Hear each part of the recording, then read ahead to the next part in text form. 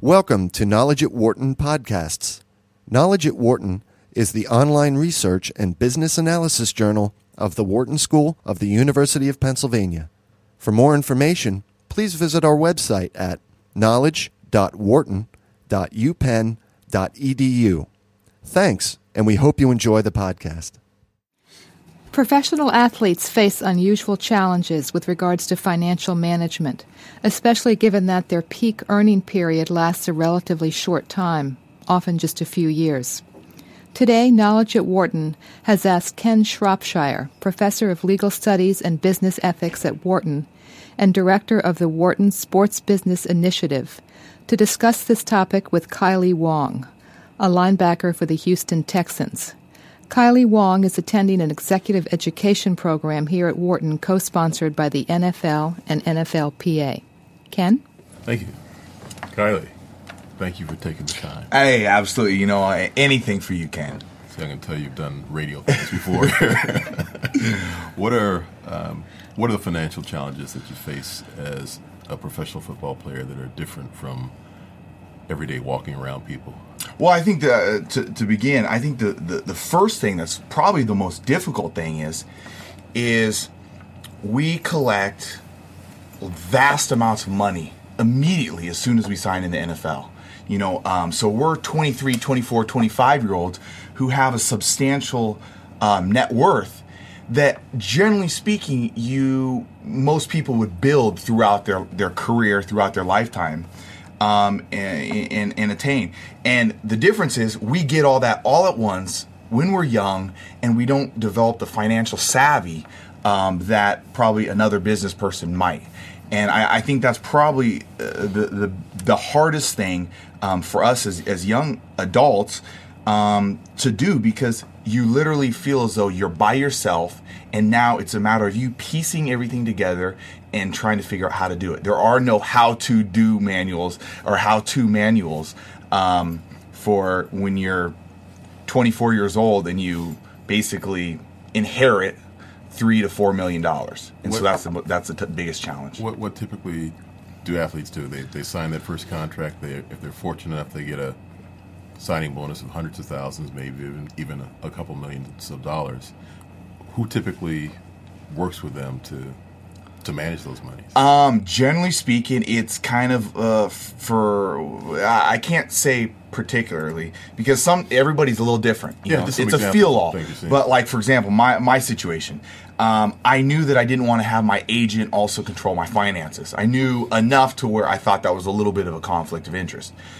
So it was kind of just a matter of me kind of almost calling financial advisors in the beginning, trying to figure out, personalities, who I want to do, and trying to learn about it, try to get educated. And my biggest thing was I only wanted a financial advisor that was going to educate me.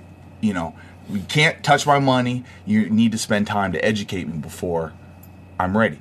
But I can honestly say that that's not necessarily the thing that the route many football players do. A lot of football players do have these agents that are all-encompassing, managing their bills, managing loans, managing buying houses, and obviously that's a concern for anybody, especially when it's a young person who doesn't have the financial savvy of being able to control it. And how focused are the young guys, and even guys like yourself, 10 years in the league, on preparing for life after football in terms of finances, in terms of saving or 401ks, or what steps do people take in your position?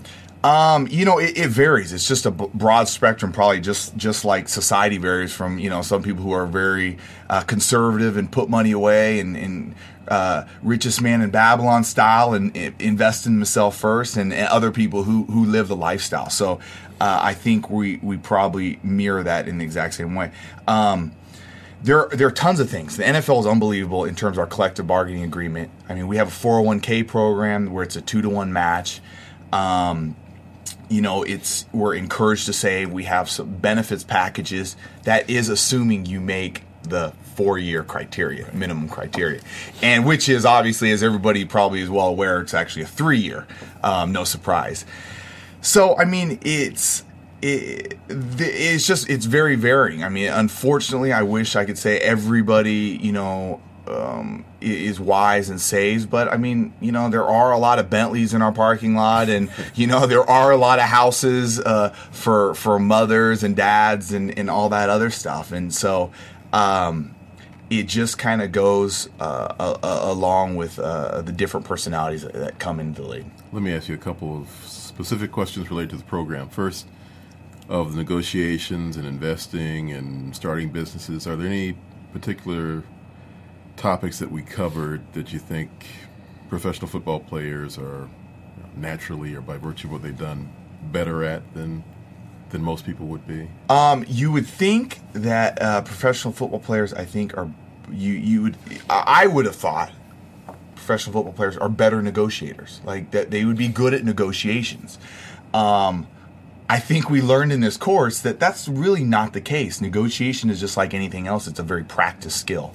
And having not had a lot of practice at it, being one, younger, two, not ever being in the corporate world, and most of the time having negotiations done for us, that was a skill that we weren't necessarily really good at. I thought all the things. I mean, we learned about investing in the stock market and the trends that have occurred over the historical data, the real estate investing stuff, at least enough to be able to know, develop a philosophy and be able to kind of spot what automatically is a bad deal. Some things that should be telltale signs.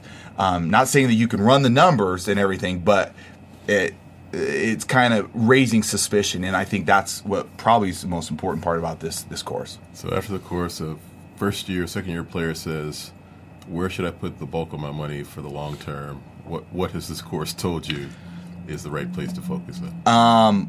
My opinion, and this is was confirmed. I mean, I kind of had this belief and philosophy coming into it. And Professor Siegel is obviously a rock star. I mean, he really is. A funny story. I'm sure people will appreciate this.